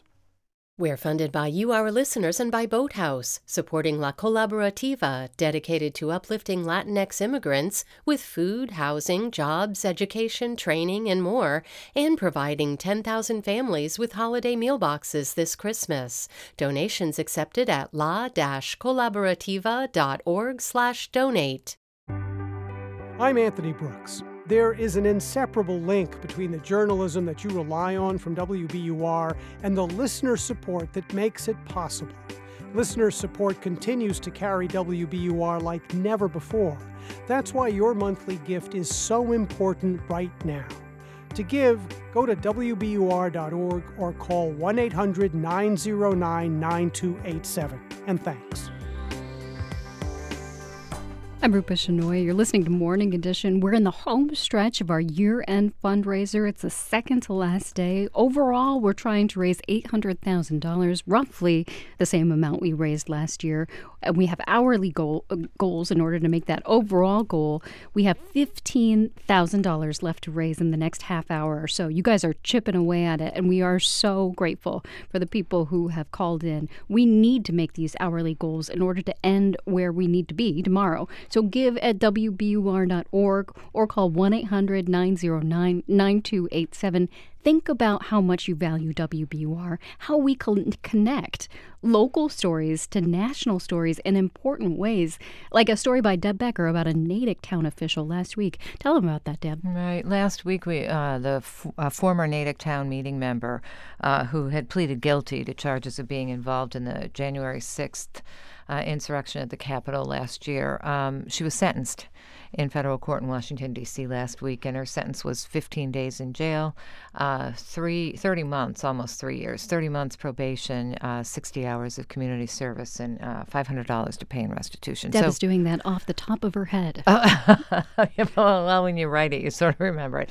That was one story. And it's a story that we've been following for a long time. Obviously, since January 6th, we went to the Natick meeting where folks were very concerned about whether she could remain a town official, and there was debate about what the rules were and whether that was enough to make someone leave their post in town government. So there was a lot going on there. We followed it for you. And that's just one story, one piece of local news. We do this every single day, and we hope that you'll be able to make a pledge for that kind of news, for news about your world that we bring you every day. And do it now during this fundraiser. Rupa, as you said, we set a goal every hour. Need to reach that goal every hour because this fundraiser is ending tomorrow, and we've only got a half an hour left of this hour, and we've got, what, $15,000 left? $15,000. All right, come on. All right, no more being nice. We are now going to ask really, really hard. No. Please don't procrastinate anymore. Make that pledge now. 1-800-909-92. I'm kidding. 9287, or go online and pledge at WBUR.org. I'm Deepa Fernandes, and I am a co-host of Here and Now. So I grew up in Sydney, Australia, and there were never really any people of color, any immigrants. People like my family were not journalists. We didn't see them on TV. We didn't hear them on the radio. And when I started college, a professor, he said that I belonged on the campus radio station. As I walked in the door, they looked at me and they said, "Can you read?" And I was a bit confused, but I looked at them and said, yeah. And they said, "Great," because the newsreader didn't show up. They thrust some copy in my hands and they said, "You'll be on in 5 minutes."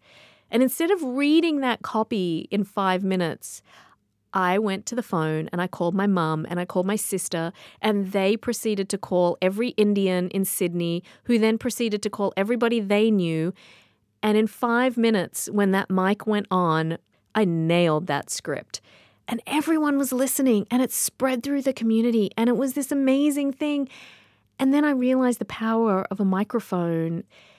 I feel like at Here and Now, we tell stories every single day of communities that matter, of people who are part of our society, of people whose voices we need in the conversation, because all voices are necessary to help us all be informed and make better decisions. That's what you get at WBUR, so don't disappoint Deb Becker. Give at WBUR.org or call 1-800-909-9287, and thank you. Support for NPR comes from this station and from Storyworth. Each week, Storyworth emails a loved one a question about their life. After a year, they'll publish family memories into a bound book to keep forever. Learn more at Storyworth.com. And from Caring Transitions, a senior move resource to help families ease the stress of life's transitions, offering relocation, home cleanouts, and the resale of everyday household items. Locations at caringtransitions.com. And from Charles Schwab, dedicated to serving clients with 24/7 live support. The people at Schwab are committed to helping clients on their investing journey. Learn more at schwab.com. This is NPR. Live from NPR News in Washington, I'm Dave Mattingly. Congressional gold medals will be awarded today to members of law enforcement who helped defend the U.S. Capitol during last year's January 6th attack. It's the highest honor Congress can bestow. Georgia's Senate runoff election is today. Democratic incumbent Raphael Warnock faces Republican Herschel Walker. Neither received more than 50% of the vote needed in the November midterms. Tens of thousands of homes and businesses are still without power in North Carolina's Moore County. That's where authorities are searching for a suspect or suspects who damaged 2 power substations southwest of Raleigh with gunfire. Nick De La Canal with member station WFAE has more. Many residents have left to stay with family, friends, or at hotels. Others are staying warm inside county shelters, like Gail Clark. I don't have coffee, but I have coffee cake. She brought food to share and says the shelter is better than her home. You can't cook, you can't turn on your TV, you can't turn on a light. I don't want to take a shower because it's freezing cold in my house. Traffic lights remain dark in the county. Most gas stations are shut down. The local hospital is running on generators. Investigators are still working to uncover who carried out the attack. Residents remain under a curfew. For NPR News, I'm Nick De La Canal in Southern Pines, North Carolina. This is NPR News from Washington. From WBUR in Boston, I'm Rupa Shenoy. The police chief of Wayland will get nearly $400,000 from the town to resign. That amount is part of a settlement with the town. Chief Sean Gibbons will step down after an independent investigation showed he violated many of the department's sexual harassment policies. Gibbons spent 4 months as police chief before being placed on leave in March. Lowell is considering lowering its speed limit on city-owned roads to 25 miles an hour. City Councilor Dan Rourke says speeding drivers are a safety issue, especially for pedestrians and bicyclists. Even a 5-mile-per-hour difference in an accident between 25 miles per hour and 30 miles per hour is I think it's almost a 60% less rate of a fatality or a serious bodily injury. 25 is the default speed limit on local roads in Boston. It's 20 in Cambridge. Residents of Lowell will get a chance to weigh in on the speed limit reduction at tonight's City Council meeting. A previously undiscovered shipwreck has been found on Nantucket. Rough seas and erosion recently exposed the wooden hull of the ship on the southern part of the island. Carla Barron Jensen is executive director of the Egan Maritime Institute on Nantucket. She says it's common to find old ropes and anchors, but finding a partly intact ship is unique. This is different. This is, you can see that the hull of the ship, and you can really actually see the fact that a wooden boat is there, and it's pretty phenomenal to see. The Egan Institute will partner with others to research the ship and figure out how old it is. Jensen believes the ship sailed in the late 19th or early 20th century. It's 8:35. We're funded by you, our listeners, and by Porter Square Books, a neighborhood bookstore in Cambridge and Boston. Holiday catalogs and book recommendations for every reader. PorterSquareBooks.com. The Bruins set an NHL record by winning 14 straight home games to start the season, but that streak ended last night. They lost to the Vegas Golden Knights 4-3 in a shootout. The Bees will hit the road tomorrow to play the Colorado Avalanche. The Celtics got past the Raptors 116-110 last night in Toronto. Jason Tatum led Boston with 31 points. The Seas will visit the Phoenix Suns tomorrow. And in your forecast, clouds move in throughout the day today as temperatures rise to the low 50s. Tonight, those temperatures fall just a little to the upper 40s, and fog and rain are likely overnight. The showers continue tomorrow with temperatures returning to the low 50s. We dry up for a mostly sunny day on Thursday in the low 50s. Right now, it's 47 degrees in Boston at 8:36. Support for NPR comes from this station and from Little Passports, designed to help children discover the world with hands-on activity kits delivered monthly for ages 3 and up. Learn more at littlepassports.com/NPR. And from Your Part-Time Controller, specializing in nonprofit accounting, Your Part-Time Controller helps nonprofit organizations with their accounting needs, remotely or in person. More at yourparttimecontroller.com. This is NPR. It's Morning Edition from NPR News. I'm Steve Inskeep. And I'm Rachel Martin. Good morning. That is sound from the Chinese Communist Party's memorial service that was held this morning for one of its former leaders, Jiang Zemin, who died last week at the age of 96. Jiang helped to oversee the country's economic transformation during what is now seen as a time of relative freedom. NPR's Frank Langfitt covered Jiang when he was China's president in the 90s and watched the memorial service from London. Hey, Frank. Hey, good morning, Rachel. Good morning. Explain how the party is remembering this leader. Yeah, well, Xi Jinping came out today as the current leader, of course, and he eulogized Jiang sort of as this defender of the party in the country. He cited Jiang fighting what he called the risk of succession by Taiwan. And, of course, Jiang also oversaw the return. It was a smooth return back then of Hong Kong to Chinese rule back in 1997. And she added this, which is translated into English. He also led China to join the WTO, thus forming a new pattern of opening up to the outside world. And, of course, joining the World Trade Organization was a huge step for the country. It really boosted China's integration with the world economy and also set the stage for sort of the turbocharged economic growth that we've seen since. So, as we noted, you covered Jiang. You even met him. You also covered Xi. How different, Frank, is the China of Jiang Zemin from the one we see today? It's really dramatic, Rachel. You know, this China now that Xi oversees is vastly wealthier than the China that I first covered, and lives have been transformed in many positive ways. But Xi's China also is a lot more repressive. back in the 90s when it was under Zhang. It was a much more relaxed society. And I'll just give you this personal example because I was reminded of it when Zhang passed away. Back in 97, there was this impromptu press conference at the Great Hall of the People where this memorial is actually being held, and a bunch of American reporters came down, and Zhang was heading to the United States to meet President Clinton. He wanted to make a good impression on Americans. He wanted to get China into the WTO.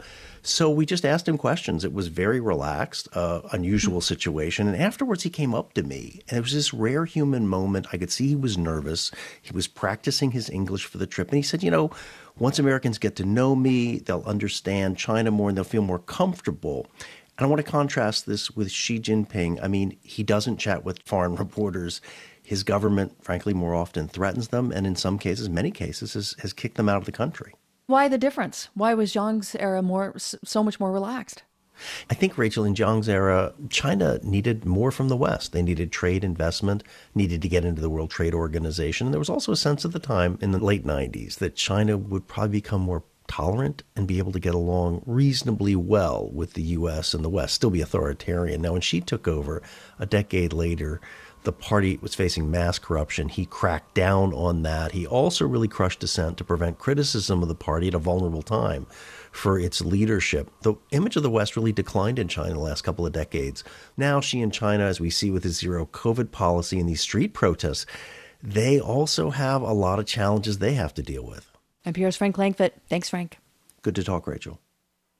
A new report finds that truck manufacturers privately lobby to weaken U.S. climate policy while promoting zero-emissions vehicles. Laura Clivens from member station KQED reports. Truck makers are opposing policies that reduce diesel emissions and require zero-emissions truck sales. These policies affect truck owner and operator Carlos Morales in Richmond, California. Morales says his current truck may be his last because purchasing an electric one will be too expensive. The laws in California are too stringent to keep up with, he says. A new report finds that most truck makers agree. London-based think tank Influence Map uncovered that manufacturers publicly promote zero-emissions fleets while privately trying to delay federal and state laws to get there. Kalina Dmitriev wrote the report based on public records. She says they knew the lobbying was taking place. It's the sheer scale and the extent of the lobbying that we found really surprising. It really appears to be a strategic and coordinated effort across multiple U.S. states. Dmitriev says companies wrote private letters and emails to policymakers, pushing back on regulation that would curb emissions and reduce air pollution. The report says an industry group spearheaded efforts along with Volvo, Daimler Truck, Volkswagen, and Packer. It did not find opposition from Ford Motor and General Motors. They are viewed as valued stakeholders. Patricio Portillo is with the Natural Resources Defense Council. They're the ones that are building these vehicles, and a lot of trust and weight is given to their word. This shows that they can't be trusted. In an email, president of the Truck and Engine Manufacturers Association, Jed Mandel, said his group is committed to zero emissions. He wrote that they're investing billions of dollars to get there. Truck manufacturers need to do two things: reduce emissions of diesel vehicles per federal policy and produce zero-emissions trucks quickly, as is required by 6 states, including California. They've got to meet the challenge. They've got to remain profitable. Bob Ramarino runs Roadstar Trucking in Hayward, California. He wants to bring electric trucks into his small fleet. He gets why truck manufacturers may benefit if regulators loosen diesel requirements. If they can show how this is going to accelerate rolling in the newer technology. States with the most ambitious rules require all new truck sales to be zero emissions by 2045. For NPR News, I'm Laura Clivens in San Francisco. Hurricane Ian left tons of debris on Florida sidewalks. Carrie Sheridan of WUSF reports homeowners are adapting. Kathy and David Thomas live in a suburb in Sarasota. It's the kind of neighborhood you'd normally describe as well-manicured. Tidy pastel homes, pristine sidewalks. We have all these beautiful royal palms. Kathy says when Hurricane Ian tore through in late September, they and other trees got a haircut. Other than that, we didn't have any damage to the house, but our friends down in the south certainly did. The Thomases and their neighbors lost palm fronds. Piles about as tall and wide as SUVs lined the streets. A month passed, then another. Thanksgiving came and went. The debris was still there. The Thomases' minds turned to Christmas. And we were just sitting on the porch one night, and I was saying, how do you want to decorate this year? And I said, I know, I'll decorate the pile up front. And we laughed, and I said, let's do it just for fun. David cast white lights over the brown fronds. They put up a sign that says, "Let it snow," and an American flag on top. I tried to make it look like a boat. Like a boat? sailing the stormy seas. A neighbor took a picture. A Tampa weatherman posted it on social media, and soon the Thomases' decorated debris was shared thousands of times. It isn't that you can control the things that come in, but how you deal with it. Yeah, smile. This is so much easier than the other way. The Thomases are happy that their decorated debris spread joy, but they were also ecstatic to see it go. Just yesterday afternoon, 2 men in orange vests loaded it and the neighbor's debris into the back of a massive truck and hauled it away. For NPR News, I'm Carrie Sheridan in Sarasota. It's NPR News. WBUR built a multimedia reporting team to provide serious, deep, compelling coverage on one of the most important issues of our time, the environment. Changes to our climate pose serious threats to our communities, our health, and our planet. These threats aren't off in the distance. They are happening today, all around us. To maintain this team and this coverage, WBUR depends on you. Specifically, we are asking for your financial support.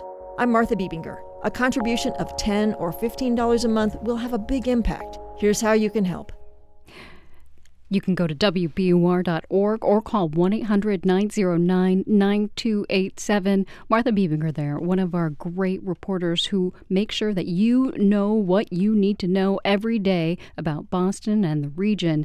And you just heard there a story about a pile of decorated debris, Christmas decorations all over this debris. That's another angle of the climate story. And it's also an example of how we try to pepper in joyful stories. We're very conscious of what we bring you every morning. We want it to be varied and we want it to be on the right tone so you know that you are connected every single morning. We are in the second to last day of our year-end fundraiser. We're trying to raise $800,000 overall. That's roughly the same amount we raised last year. We have $14,000 left to go for this hour. We have these hourly goals in order to get where we need to be by the end of the day tomorrow. We need to raise $14,000 in the next 15 minutes or so, and we need your help to do it. So please give at WBUR.org or call 1-800-909-9287. You're listening to Morning Edition. I'm Rupa Shenoy, and I'm here with Deb Becker. Good morning. That's it. We've got about 15 minutes left here to meet this hour's goal. And here's the thing. These hourly goals are super important because this fundraiser ends tomorrow. So what we need to do, we sort of broke it down, right? Hour by hour. If we raise this amount in this hour, we're good. We're on track. If we can do this hour, then we're on track to have a successful fundraiser tomorrow. And you know, the success of this fundraiser really benefits you, not us. You're ensured that you'll get quality journalism all the time if we have the money we need to keep it coming. Oh, we're down to $13,000. $13,000 left to raise this hour to be on track on this fundraiser, which ends tomorrow. So help us out with your pledge by calling 800-909-9287. Remember, we have a thank you gift because we know that you probably get your news from a variety of sources. So if you'd like a 1-year subscription, which is great, right? We all have our online subscriptions to various publications. For the New York Times or the Washington Post, you choose. We'll send you that one subscription for your pledge of $10 a month for the news. Yeah, democracy dies in darkness. That's right. That's a Washington Post motto. That's what we believe. But remember, listeners are the largest share of our funding. That's you. You're listening. Or maybe you're reading one of our newsletters like WBUR Today, which just dropped. And if you're like me, you look for it every morning and it's part of your routine. Today they have the latest on what the Mass Gaming Commission is doing in order to get in-person sports betting up and going next month. Maybe you don't read newsletters, but others do. And in the current media environment, it's important to reach people where they are. Help us keep our community educated, however they get the news. We need your help to do that. As we look ahead, we know we will depend increasingly on financial support from our listeners.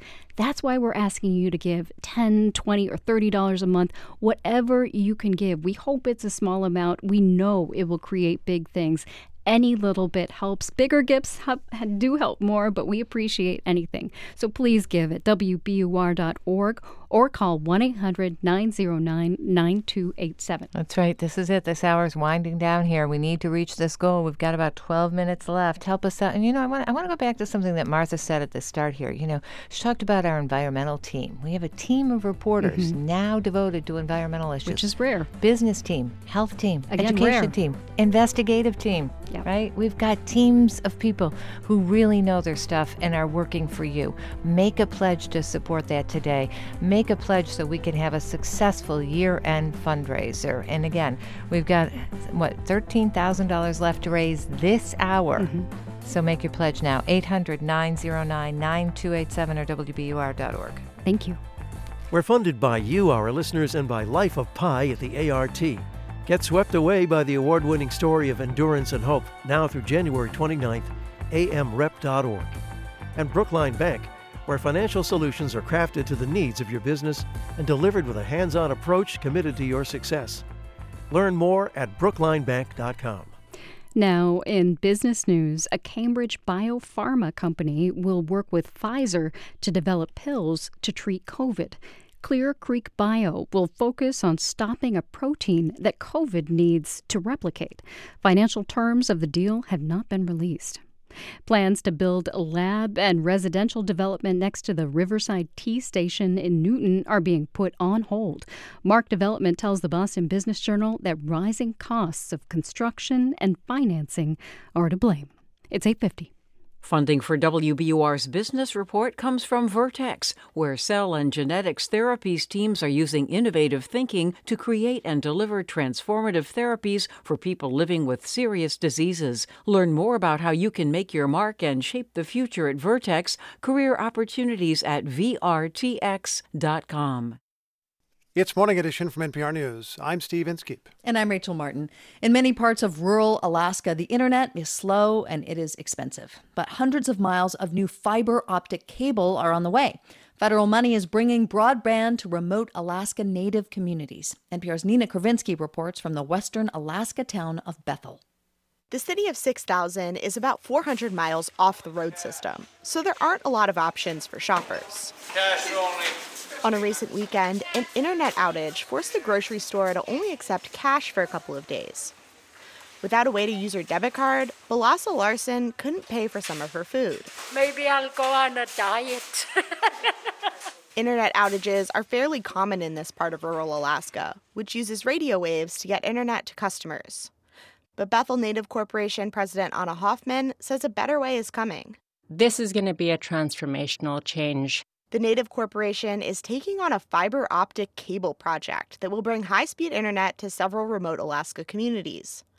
Funding comes from $1 billion the federal government set aside for tribal broadband programs across the country. This is the way of the future, is having good connectivity, and so we will just be in line to participate. Hoffman says the project will bring internet to Bethel through a company called GCI, currently the only internet provider in the area.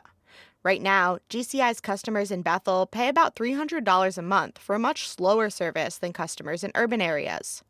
GCI spokesperson Heather Handyside says that's about to change. So 200 times faster and more than $100 cheaper.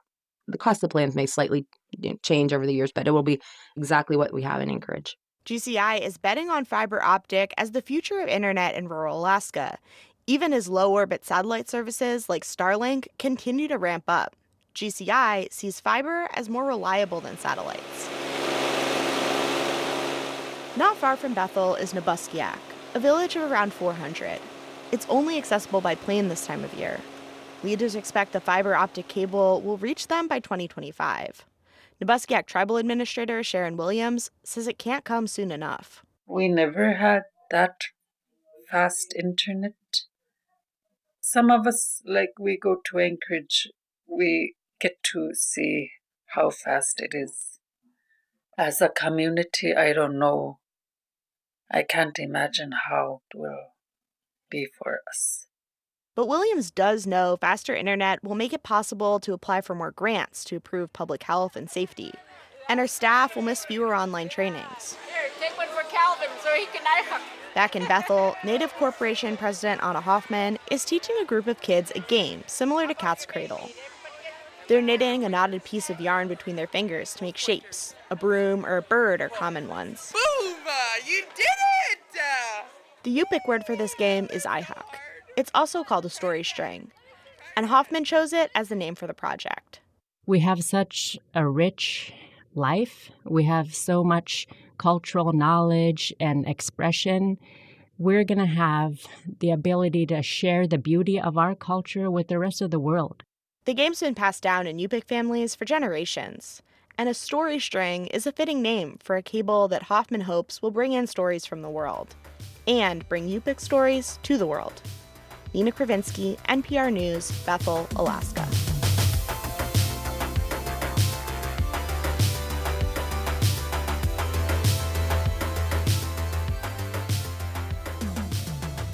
This is Morning Edition from NPR News. I'm Rachel Martin. And I'm Steve Inskeep.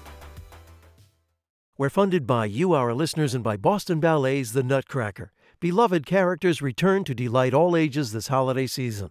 On stage through December 31st, tickets at bostonballet.org.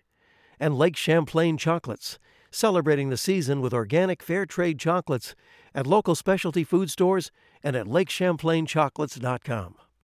It's Layla Falded from NPR's Morning Edition. The demonization of fact-based journalism is one of democracy's biggest threats. This aversion to truth has taken hold as the number of local newsrooms has dwindled, leaving reams of disinformation to fill the void. In public radio, we have a responsibility to counteract disinformation. This station is an oasis amid all the noise and fiction. Having a reporter at the school board meeting at City Hall, that is our resistance to the undermining of a free press. We resist by being there, by providing platforms for people to see themselves reflected and to see difference. We resist by building bridges and by holding people to account. We do it thanks to you. You give us the tools we need to fight attacks on truth by donating to this station. Here's how. Go to WBUR.org or call 1-800-909-9287. You're listening to the last few minutes of Morning Edition. We're about to go to the BBC. And as you're listening, we're reminding you that we are in the second to last day of this year-end fundraiser, and we need your help to make hourly goals that keep us on track to meet our overall goal. We have $13,000 yet to raise in the next few minutes. 4 minutes. Help us chip away at that. Represent for Morning Edition listeners. Show that you value what you get every morning and show that you want to make sure that you and your community have this important service, that it keeps coming to you. Give at WBUR.org or call 1-800-909-9287. I'm Rupa Shenoy here with Deb Becker. You know, that those comments that we had from Layla Fadel at the beginning were really, really well said. You know, this is a responsibility. It is our responsibility here at WBUR to really counteract disinformation. And what you're doing with your pledge during fund drives, just like this one, is you're fighting attacks, really. Attacks on information, on clarity, on unbiased news, so you can form an opinion about what's happening in the world. That's what your pledge for public radio does. And here's the thing. This fundraiser ends tomorrow. So each hour we set a goal of what we need to raise so we can end it successfully tomorrow. Our goal this hour is still short. We've only got a couple minutes left. We need your help to have a successful fundraising hour right now. It takes really 2 minutes. I know as a mom, I said that to my kids all the 2 minutes. 2 minutes. Don't go into the mom voice. That scares me. No, go in 2 minutes. But it is 2 minutes, and we know that with your help, we can raise the money that we need to to really have a successful fundraiser and be here for you. 1-800-909-9287 is the number to call. WBUR.org is the number where you can make your pledge. And remember, we have a terrific thank you gift. We will give you a 1-year subscription to either the Washington Post or the New York Times, your choice, for your donation of $15 a month for the news. And we are down to $12,000. I know that still sounds like a lot, but as you chip away at it, you are showing that you're listening and you care about what you get when you listen to WBUR, and you want it to remain the definitive local source for environmental news, political news, investigations. We are all of that, and we are that because of you, because listeners gave money. They are our largest share of funding. We really can't say that enough. Listeners are our largest share of funding, and you are showing that you feel responsible for WBUR. You're stepping up to make sure it keeps happening, but we need more people to step up and help because we are still behind on our goals. So if you can, go to WBUR.org or call 1-800-909-9287. And we have things like what you hear on the radio. We also have the WBUR app, which now you can rewind if you haven't heard. You can go to WBUR.org or one of our many podcasts or one of our newsletters. Or tonight, there's a virtual session with Carrie Young, who I think is coming in next. She's talking to fellow NPR education reporter Anya Kamenetz about the COVID pandemic's disruption on kids' lives and their education. Those are all resources that are available to you free. We're asking you to give a little back of all of that. You know, you get a lot, give us a little bit back, or whatever you can give. Go to WBUR.org or call 1-800-909-9287. That's right. Morning Edition's ending. BBC's coming up. Help us reach this hour's goal. Help us have a successful year-end fund drive.